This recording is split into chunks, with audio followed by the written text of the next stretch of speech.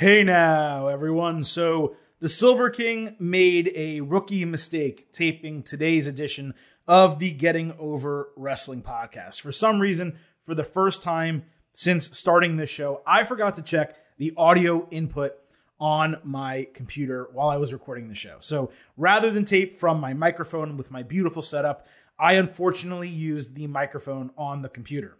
Unfortunately, I taped the entire 45-minute show before knowing this, and it does not make sense to, when you're doing an extemporaneous type of podcast, just go ahead and retape the entire thing. So I'm going to go ahead and do the best I can to improve the audio quality. I want to send my sincere apologies for a slightly under quality edition of the Getting Over Wrestling podcast, but please bear with me for this individual episode, and I promise that audio hardware button on my recording software will be checked every single time I do this going forward. So with that, enjoy this edition of the Getting Over Wrestling podcast.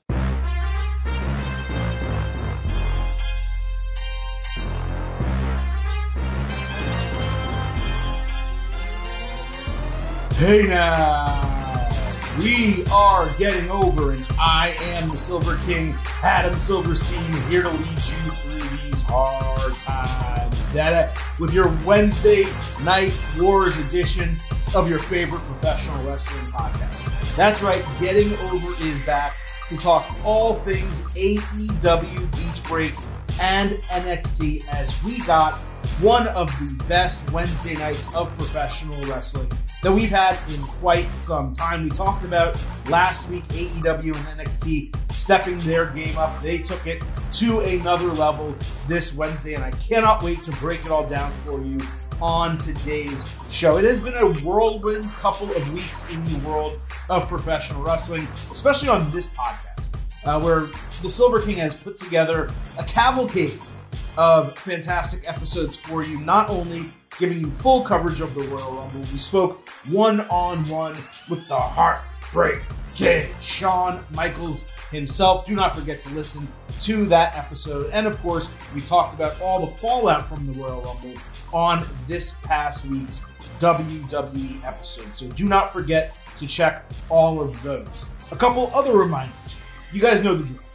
Stop being marks for yourselves and go back to being a mark for me. Go back to being marks for the Silver King and the Getting Over Wrestling podcast. Head on over to Apple Podcasts. Drop us a 5-star rating and review. Let people know how much you love the show. Let people know why you love the show. And then go into your real life and tell people you know about the show. That's how it goes. That's how the Getting Over Wrestling podcast grows. And 2021, we hope to be a banner year. It is my goal this year to double our audience. Can we do it? I don't know. It will be up to you to help us. Also, do not forget to follow us on Twitter. Follow the show on Twitter at Getting Overcast. We will tweet every single episode as soon as it is live, so you never have to be late to listening. We also tweet live during the shows on Monday, Wednesday, Friday nights, and of course weekends whenever there are pay-per-views. And I think we're a pretty good follow. We also tweet about wrestling news and share funny pictures and GIFs and videos and all those good things that you want from a wrestling Twitter account. So if you don't have Twitter, go sign up. Follow us at Getting Overcast. You can also follow the Silver King personally at Silverstein Adam. That's a little bit less wrestling, more sports, movies, beer recommendations, food, things like that. But I think I'm a good follow as well. So you can follow the Silver King at Silverstein Adam. But we're not really here to talk about Twitter or about podcast reviews. We're here to talk the world of professional wrestling, especially on Wednesday night. And like I said, AEW and NXT, they both gave us fantastic shows that were quite different. Both had great wrestling, but NXT was building up to something, which is NXT TakeOver Vengeance Day. I have to remember in my brain how to say that because it's not it takes two different potential names they had for the show and jammed them into one. They had St. Valentine's Day Massacre as an option, considering this is happening on Valentine's Day. And then they had Vengeance as an option. And they kind of just rammed them together, primarily, I think, because they didn't want to use the word massacre for a WWE pay-per-view or NXT takeover in the year of our Lord 2021. So they are going with Vengeance Day. But NXT was building to that. AEW was delivering on Beach Break, which it was a TV special, while they are still simultaneously building for Revolution, which I believe is in March. So 2 different episodes, but both nevertheless very successful. Now, listeners of this podcast, longtime listeners know we talk about both shows. We talk about them individually. So if you are only a fan of one, or if you only watch one, or if you only want to hear the Silver King talk about one of them, head on over to our episode description. We will have timestamps for the start of our AEW talk and the start of our NXT talk. We do this every week, and we do this for every single episode. So that's just a reminder for everyone, but I sincerely hope you listen to everything, because even if you prefer one to the other, you should have an idea of what's happening on the other show. Maybe it will get you to go watch. And the goal, I think, for all of us wrestling fans, especially here in North America, though I know somehow, I don't know how it happened, the Silver King's talking to a global audience. I look at our map of people who listen to the show, and I've seen Australia, I've seen New Zealand, Tel Aviv, Pretoria, a number of different cities, including Stockton-on-Tees and Belfast, Northern Ireland, everywhere in the United Kingdom. You guys are listening. Hawaii, Canada, a couple listeners in Japan. This is just incredible. So, somehow I'm talking to people across the globe. I love it. I'm glad you guys love it. Thank you for listening. Let's start talking professional wrestling. We will start this week with AEW Beach Break, because that really was the signature show. Whenever there is a signature show, we make sure that gets the first block on the Getting Over Wrestling podcast. So we need to start undoubtedly with the main event, where we had Kenny Omega and the Good Brothers defeat Jon Moxley, Pac, and Rey Fenix. Mox had these black pants with an orange logo on them that were super weird, at least for me. Like, it seemed so corporate, where he normally just wears fatigues or something like that. So I thought that was a little strange. But Phoenix was the star of this match. No surprise, he was the star of the entire night. Both brands' MVP of Wednesday Night Wrestling is Rey Fenix. He is absolutely incredible. He did a diving reverse headbutt, a really silky springboard, combination of 18 different moves, a double moonsault outside with Pac, then a moonsault that turned into a rolling cutter on Omega for a 2.5 in the ring. I spent the entire match, verbally amazed every time Phoenix did everything, audibly saying things to no one except my dog Moose, that I couldn't believe the type of shit that Rey Fenix was doing on my television. Once we came back from commercial, there were about 10 minutes left in the show. Tagging became completely non-existent. Referee Aubrey Edwards just didn't care. Omega hit a sick Snapdragon on Phoenix as he was straddling the top rope, then a gut-wrench Liger Bomb on Pac, plus a V-trigger. Omega hit Moxley with the Paradigm Shift, but Pac broke it up with a 450. At this point, it was already the match of the night for either show, and it just got better from there. Mox illegally tagged Phoenix through the bottom rope, which I've never seen happen before, legally in a match, but again, Aubrey didn't call it. Phoenix immediately ate a Magic Killer and took yet another loss. So as excited as I am to watch Rey Fenix wrestle, as much as I love Rey Fenix, man, he loses everything, especially in AEW. They got to get this guy some W's. I don't care if it's tag team division. I don't care if he goes after the TNT title. Rey Fenix needs to be winning matches, needs to be featured on your program. I get why they lost here. It was the right booking for that team to lose.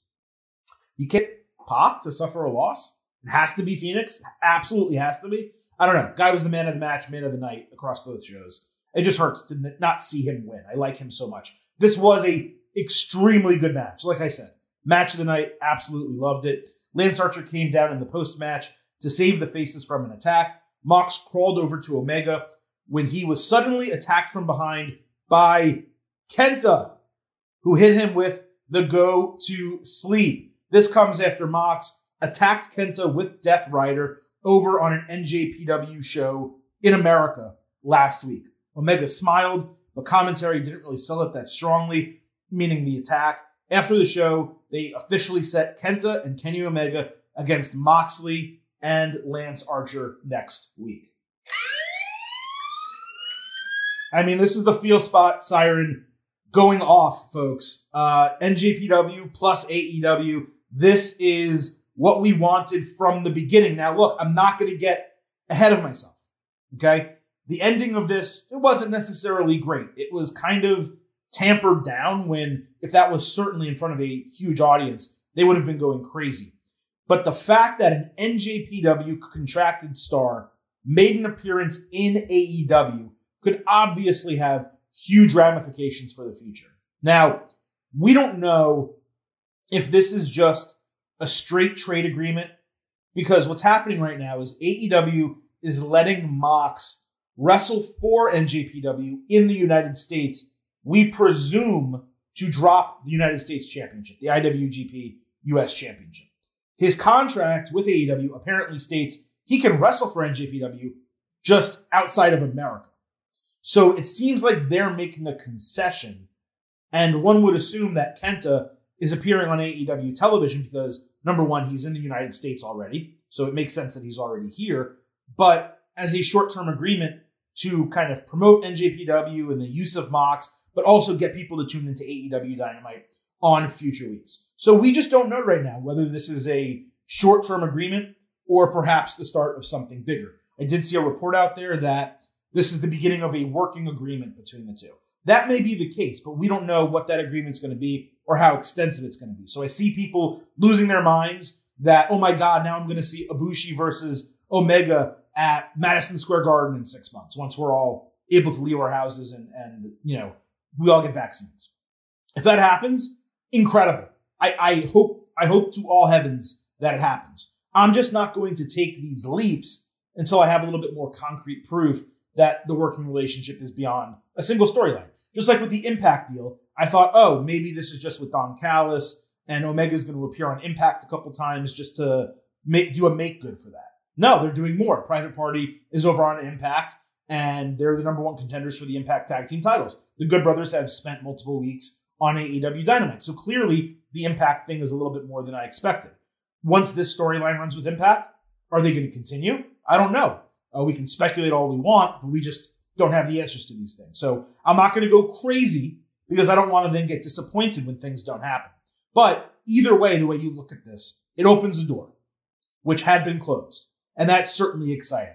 You just can't imagine AEW using the top of NJPW's roster, considering how huge its own roster already is, and the fact that they're also working now with Impact.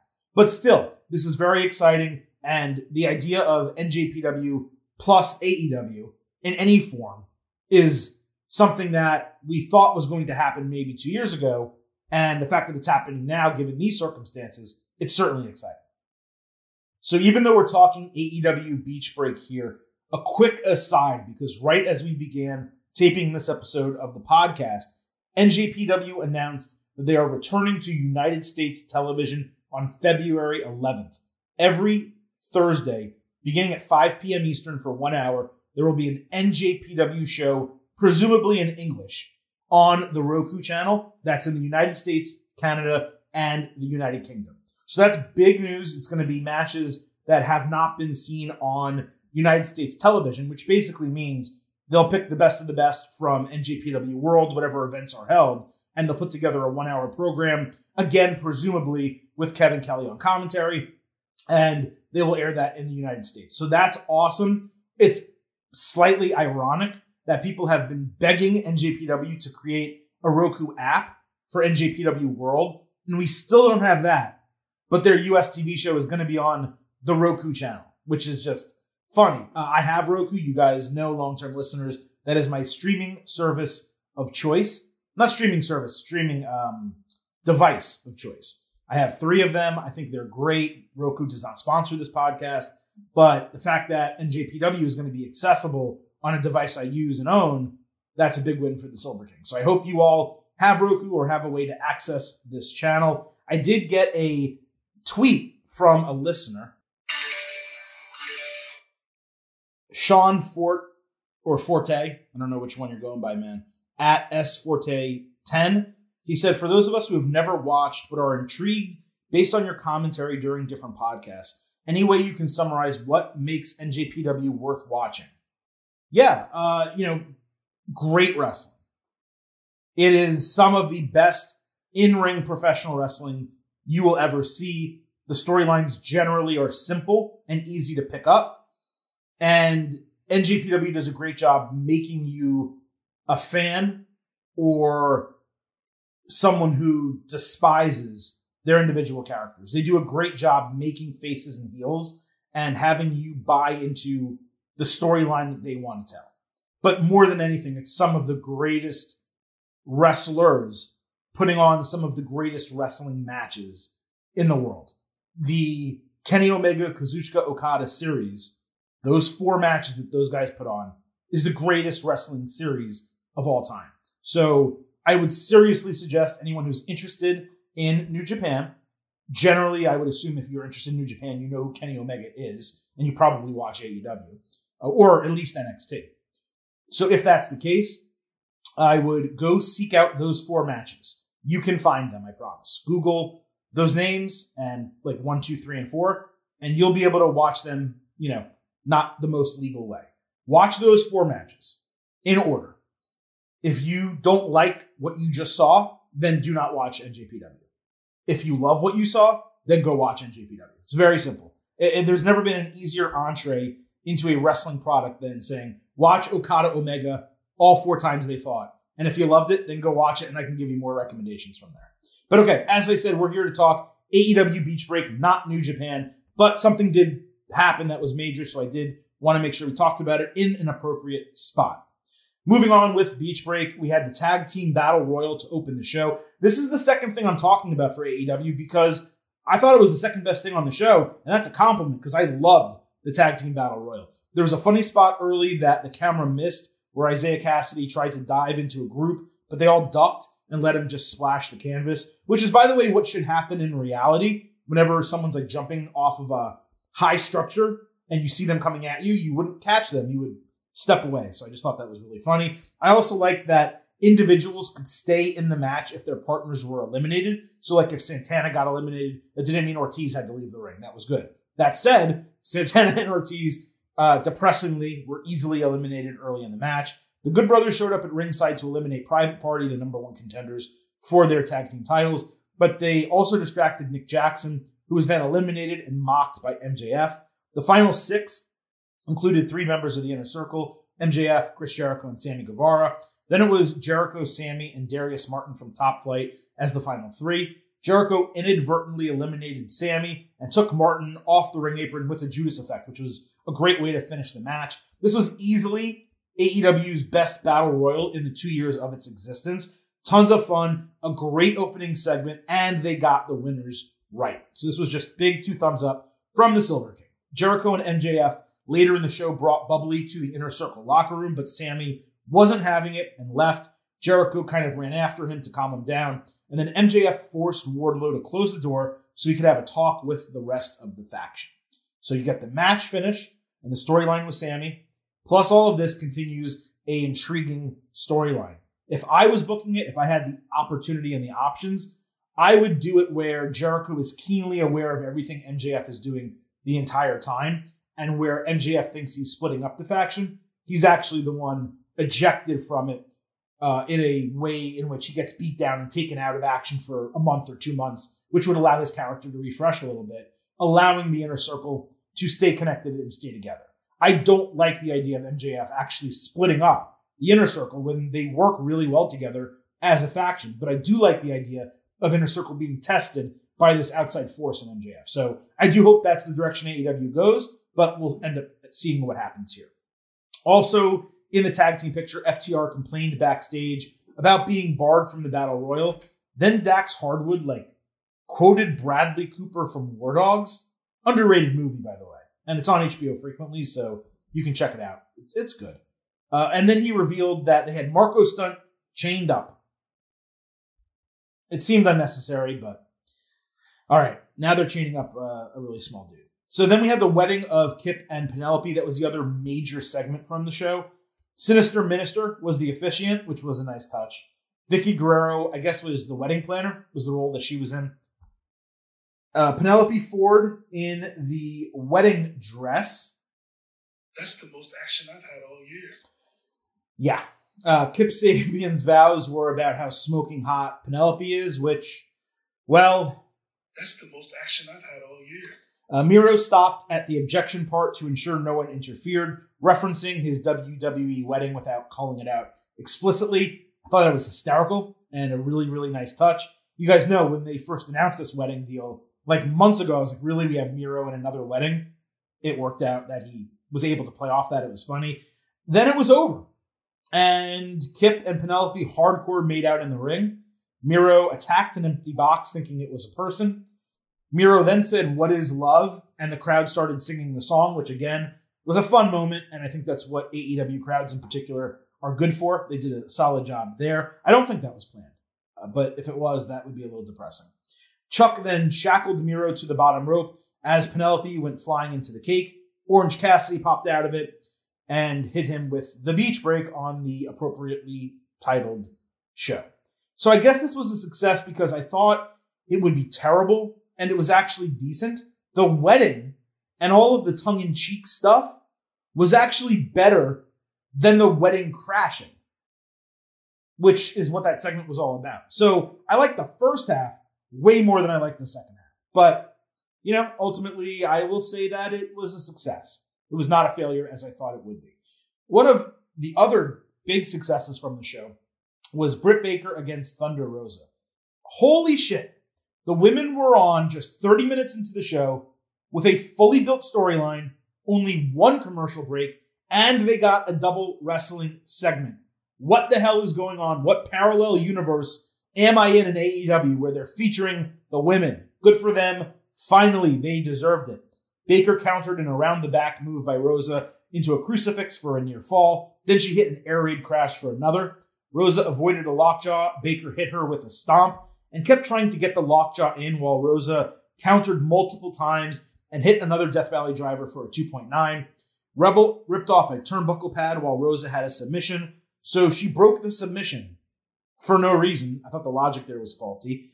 Baker then threw Rosa headfirst into the exposed steel, knocking her out cold and putting in the lockjaw, but they immediately called the end of the match. Baker absolutely had to go over here, and they gave Rosa an excuse for the loss.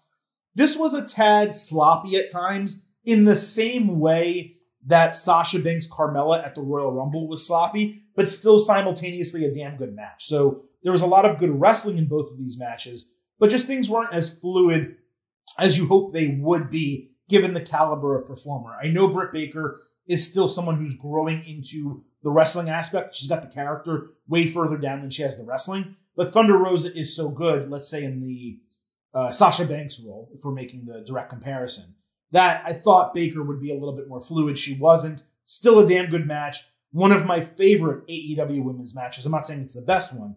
One of my favorite because it was built up well. These are two performers I actively care about, where some of the other ones I don't.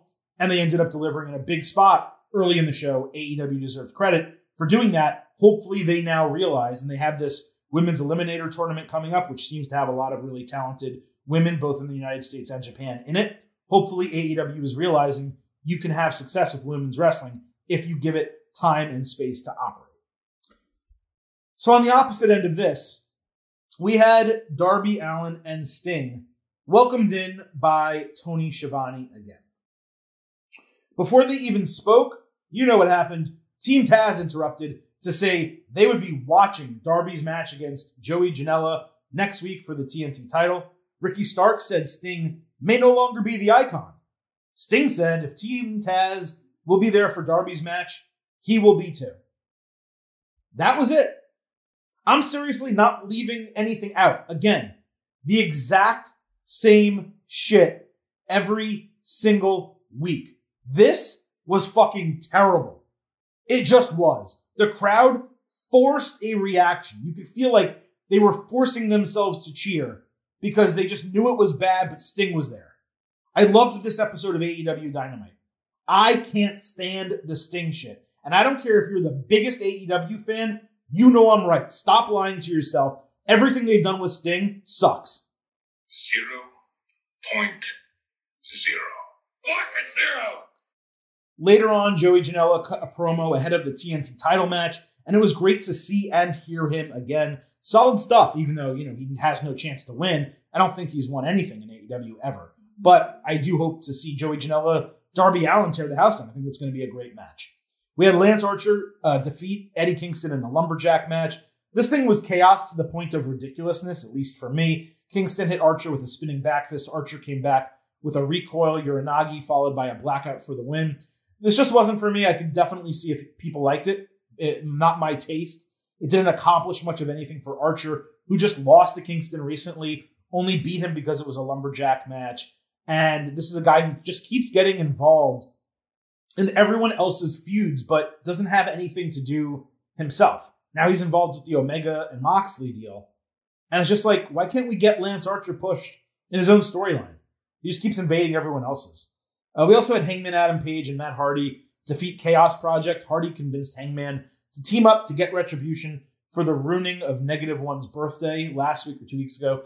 Last week.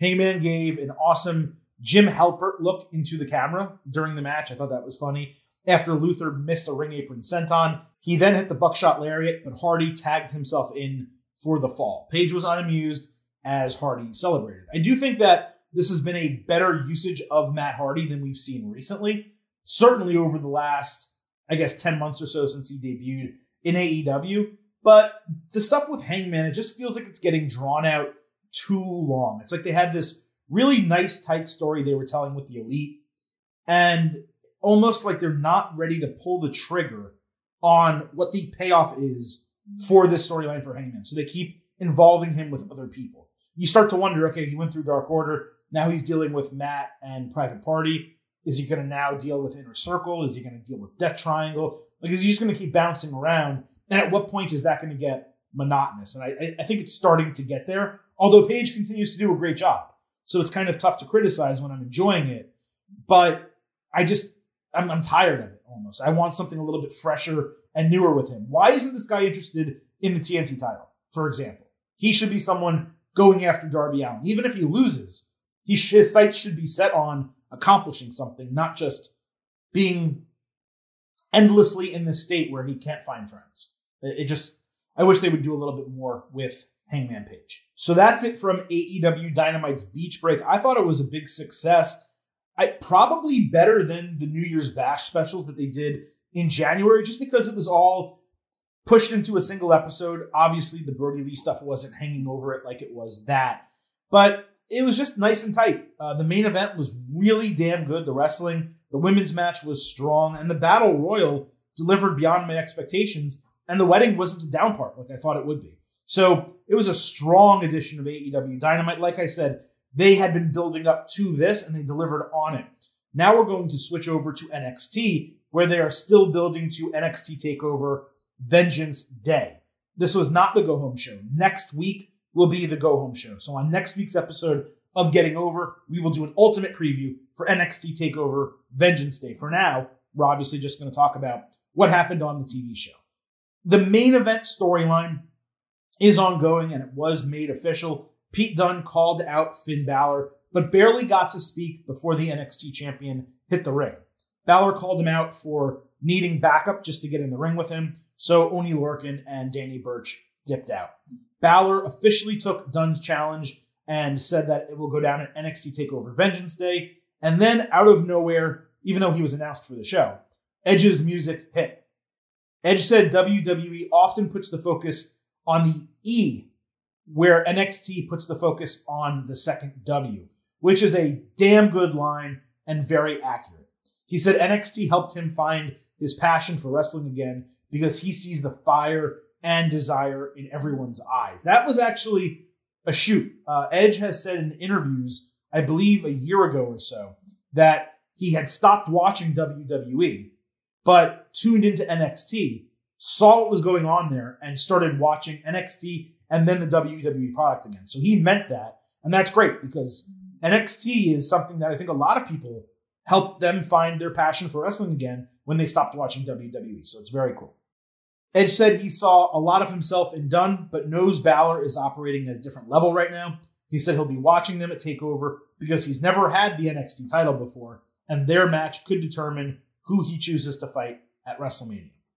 Edge was leaving NXT through the parking lot. Someone should have told him it's dangerous back there and not to leave. And also, why was he leaving the arena while his wife, which they made clear was his wife, was still on commentary? Why wouldn't he wait for her after the show? But okay, we'll put that aside. when Karrion Kross out of nowhere approached him and said Edge shouldn't be thinking about Balor or Dunn because Kross will be the one taking the title by the time WrestleMania comes around. Edge said that sounded like a threat, and the last thing Kross should want is Edge going to NXT. This was a great use of Edge. You're popping a bit for the rating, getting him interacting with 3 of your top stars, and teasing something that, it's not going to happen. But at least it gets fans like fantasy booking in their head. Could you imagine Edge versus Finn Balor at WrestleMania? It would be absolutely amazing if that went down. We know that's not going to happen. He's probably going to pick Roman Reigns. He might pick Drew McIntyre, although I personally think that ship has sailed, as I mentioned on our WWE episode. But if he did choose Finn Balor, and they did that 2 years in a row, with Charlotte going after Rhea Ripley and now Edge going after Finn Balor, that would really help establish NXT. And if WWE chose to put Edge on NXT, you want to talk about winning a ratings battle? That's going to help. I mean, we'll see what happens this week from Edge's appearance. It was going up against Beach Break. So it may boost NXT, but I don't know if it's going to have it beat AEW. But if it does, that may be telling WWE something that it should consider. But either way, I just don't see a situation where Edge fights Balor at WrestleMania, nor do I see a situation where Edge is on NXT. Should he get maybe an excursion there at some point in 2021, I think it would be cool if he spent a month in NXT. I just don't think it's going to be anything that you see regularly, and I certainly don't think it's going to be anything that happens at WrestleMania. Next, we'll move to the Dusty Rhodes Tag Team Classic. And the main event of the show, Tommaso Ciampa and Timothy Thatcher against Adam Cole and Roderick Strong. If it was not for the 6-man tag team match that AEW put on, this would have been your match of the night. It would have been the best match on most Wednesday nights. Incredible stuff. Ciampa and Thatcher were consistently brutal. Cole got a great hot tag with a neck breaker on Ciampa. Then the Undisputed Era guys both locked in submissions that were broken. Strong ate a German suplex from both men for a 2.9 near fall, then countered Fairy Tale Ending into an angle slam. Cole tagged in for a double super kick that saw Ciampa kick out at 2.9. Thatcher took out Cole and forced Strong to save him outside, giving Ciampa the opportunity to catch Strong with Willow's Bell as he was coming back in the ring for the victory. Again, in what was one of the best NXT TV matches in quite some time. Great wrestling, great booking, the right team won. Everything about this completely ruled. Ciampa and Thatcher, I think, have to be the favorites going forward. After the match, as the show was going off the air, Grizzled Young Veterans came out for a stare down, and Ciampa lost his mind on them, started going after them. That is going to be an absolute barn burner next week. Thatcher and Ciampa against Grizzled Young Veterans. GYV, I thought, was the favorite in the tournament before Ciampa and Thatcher were announced, because it feels to me like GYV is the team that needs to get pushed into an NXT title situation, tag team title situation. But maybe not. This is a big-time match. Ciampa and Thatcher don't really have anyone where it would make sense to help them get disqualified. So I think Ciampa and Thatcher are going to win, but we'll find out next week on NXT. They've been giving us a lot of surprises in these tournaments, and so far, so good. We also got Legado del Fantasma against Lucha House Party. During a pre-taped segment, Santos Escobar said Wednesday night would be a banner night for his faction, or his group, actually. Grand Metalik hit an Escalera Hurricanrana, picking Raul Mendoza, straddling off the top rope. Lince Dorado then followed with a double moonsault to the outside. Absolutely ridiculous spot. Metalik was taken out, and Fantasma combined for their Russian leg sweep running kick finisher. Another really good finisher without an official name, for no good reason, as I've said numerous times, for the win. It's great to see Lucha House Party getting so many opportunities, but they never win anything. Like these guys, I know Metalik won that. It was either a gauntlet or a number one contendership on SmackDown for the Intercontinental title opportunity. I know he won that. He lost the title match. Lucha House Party, all the tag team matches they're on Raw, they're kicking ass and it's awesome. And then they lose. Now, I wasn't expecting them to beat Hurt Business, and I wasn't expecting them to beat Legado del Fantasma. But at some point, you got to get these guys some wins. Just like I'm saying with Rey Fenix over in AEW. At some point, Lucha House Party has to win something. They're too good not to. Okay, so let's get these guys a victory. Fantasma was the right call. MSK ran out after the match and cut a very charismatic promo on the group with their new slogan, "It's MSK all night and all day." I like that. Not bad. Keep going with it. We also had a Cruiserweight Championship match. Santos Escobar defending against Curt Stallion. Stallion cut a relatively bland pre-taped face promo about like Texas and he's a cowboy, something like that. Didn't even get my full attention, and he didn't even get the full entrance into the ring on television. Minutes into the match, Scarlett appeared on the scaffolding behind commentary, and Escobar kept getting distracted by her during the match, but he was still dominant throughout the entire thing. He had a brainbuster, a tilt-a-whirl backbreaker, and dropped Stallion onto the steel steps. After a short face run, Escobar rocked him with a kick, the Phantom Driver, and Legado for the expected win. So as everyone was celebrating, Karrion Kross suddenly showed up on the stage and absolutely ruined Raul Mendoza and Joaquin Wilde as Escobar stood in the middle of the ring completely unfazed. Kross said they have a problem, but he'll give Escobar time to consider how badly he's going to be beaten. Escobar just stood there, face to face with him, which was great. Not only is he a heel, you want this guy to be confident. He should not be scared by Karrion Kross, just another big guy. You also got to see that even though he is currently working in the Cruiserweight division, he stands up, stacks up pretty nicely with Karrion Kross. Kross is much bigger, no question. But Escobar, face to face with the guy, proved this guy should not be in the Cruiserweight division. He should not be on 205 Live. Santos Escobar should be on the mid-card in NXT, moving into the main event picture. He should be upper mid-carder, moving into the main event picture in NXT. Right now, I've said it a million times. Eventually, Kross suggested Escobar leave the ring, and he did eventually dip, but he maintained eye contact with Kross the entire way. I still don't necessarily understand why you would have a guy like Kross go against Escobar while he's the Cruiserweight champion. But it's certainly interesting. Also, Kross came across maybe the best he has so far in NXT, like a regular badass dude, instead of this monster gimmick that they were trying to promote him. It's okay if he has that really cool entrance. But once that's over, he doesn't need to be some supernatural dude. He can just be a really strong, badass fighter type. And that's the way I felt he was portrayed on Wednesday.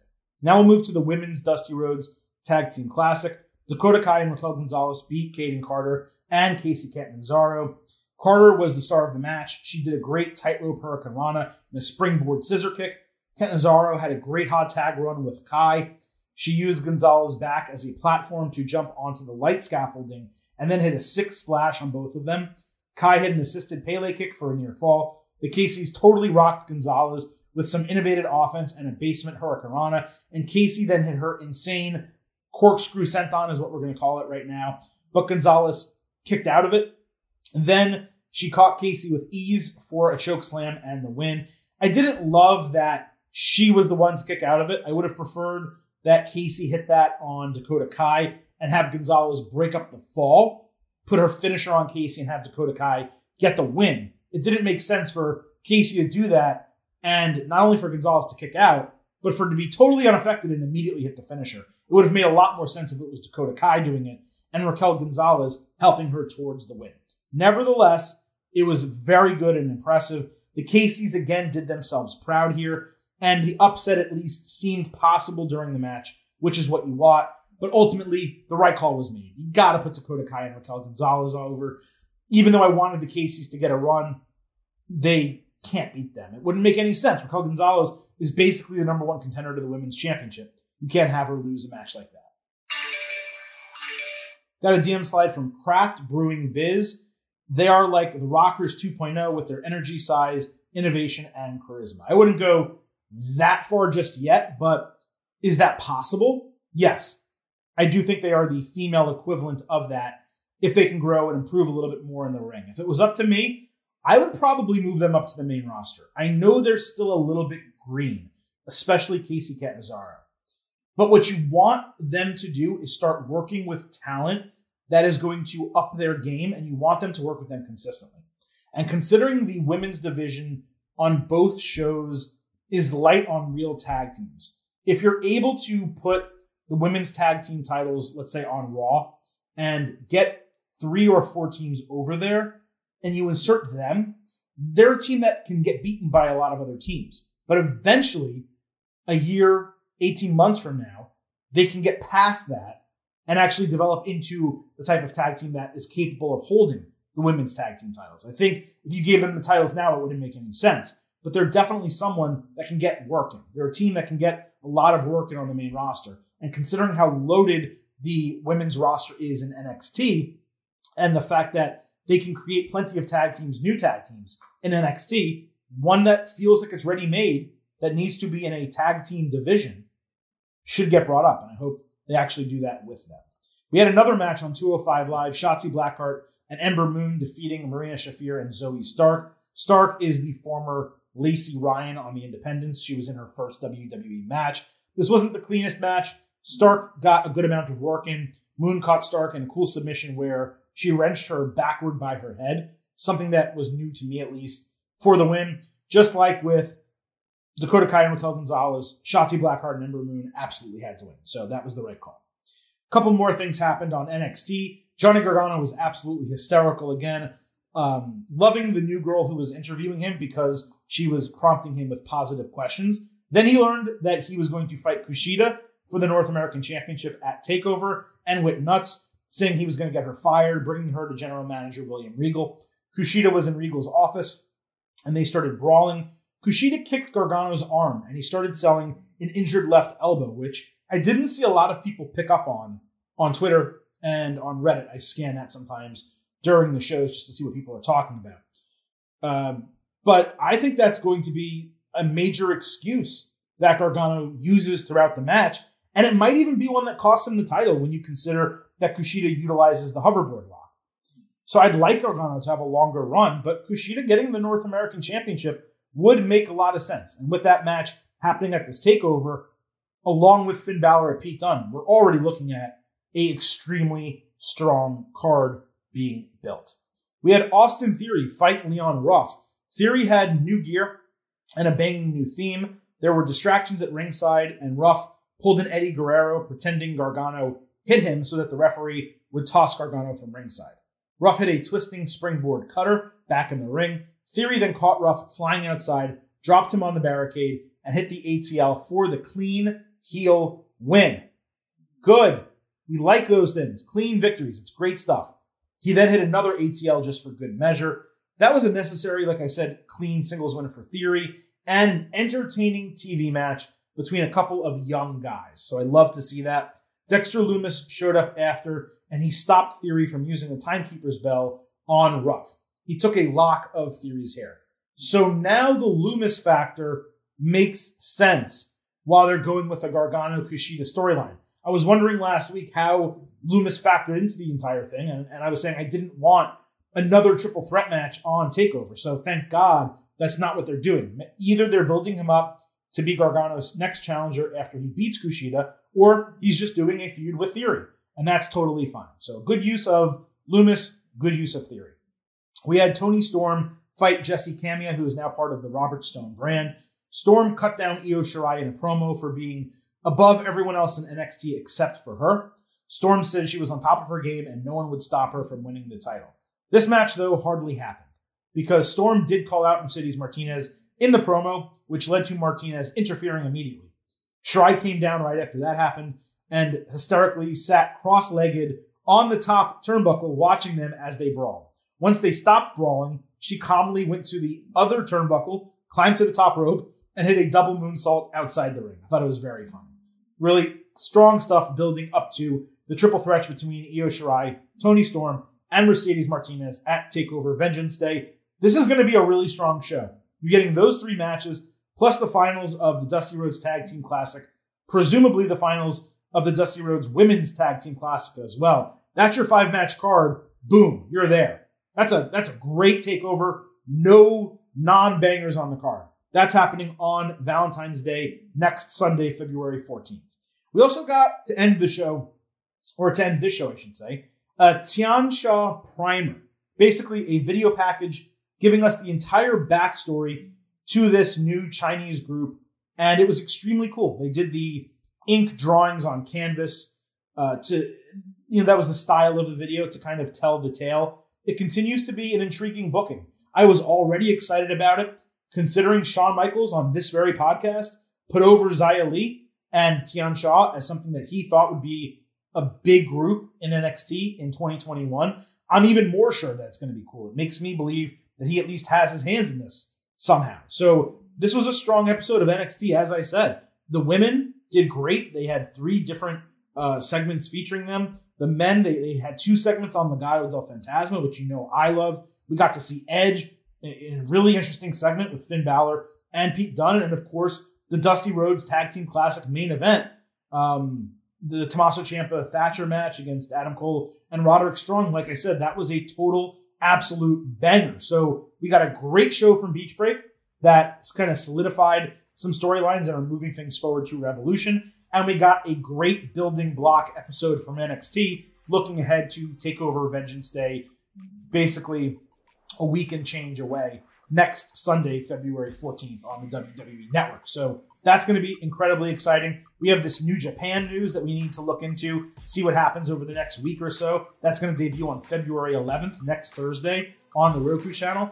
Got to see what's going to happen there. There's a lot of cool stuff happening in wrestling, folks. At the same time all this is going down, WWE just so happens to be building to its biggest show of the year, WrestleMania 37. So as you can tell, the Silver King is enthused. I hope you all enjoyed listening to this edition of the Getting Over Wrestling podcast. We will be back next Tuesday to talk all things WWE. And of course, 1 week from now, next Thursday, we will be back with your NXT TakeOver Vengeance Day Ultimate Preview, as well as a breakdown of everything that happened on NXT and AEW next Wednesday. I appreciate all of you listening. Don't forget to head on over to Twitter. Follow us at Getting Overcast. Do not forget to head on over to Apple Podcasts. Drop a 5-star rating and review for your favorite professional wrestling podcast. And with that, the Silver King is going to leave you with just 3 final words. Bye for now.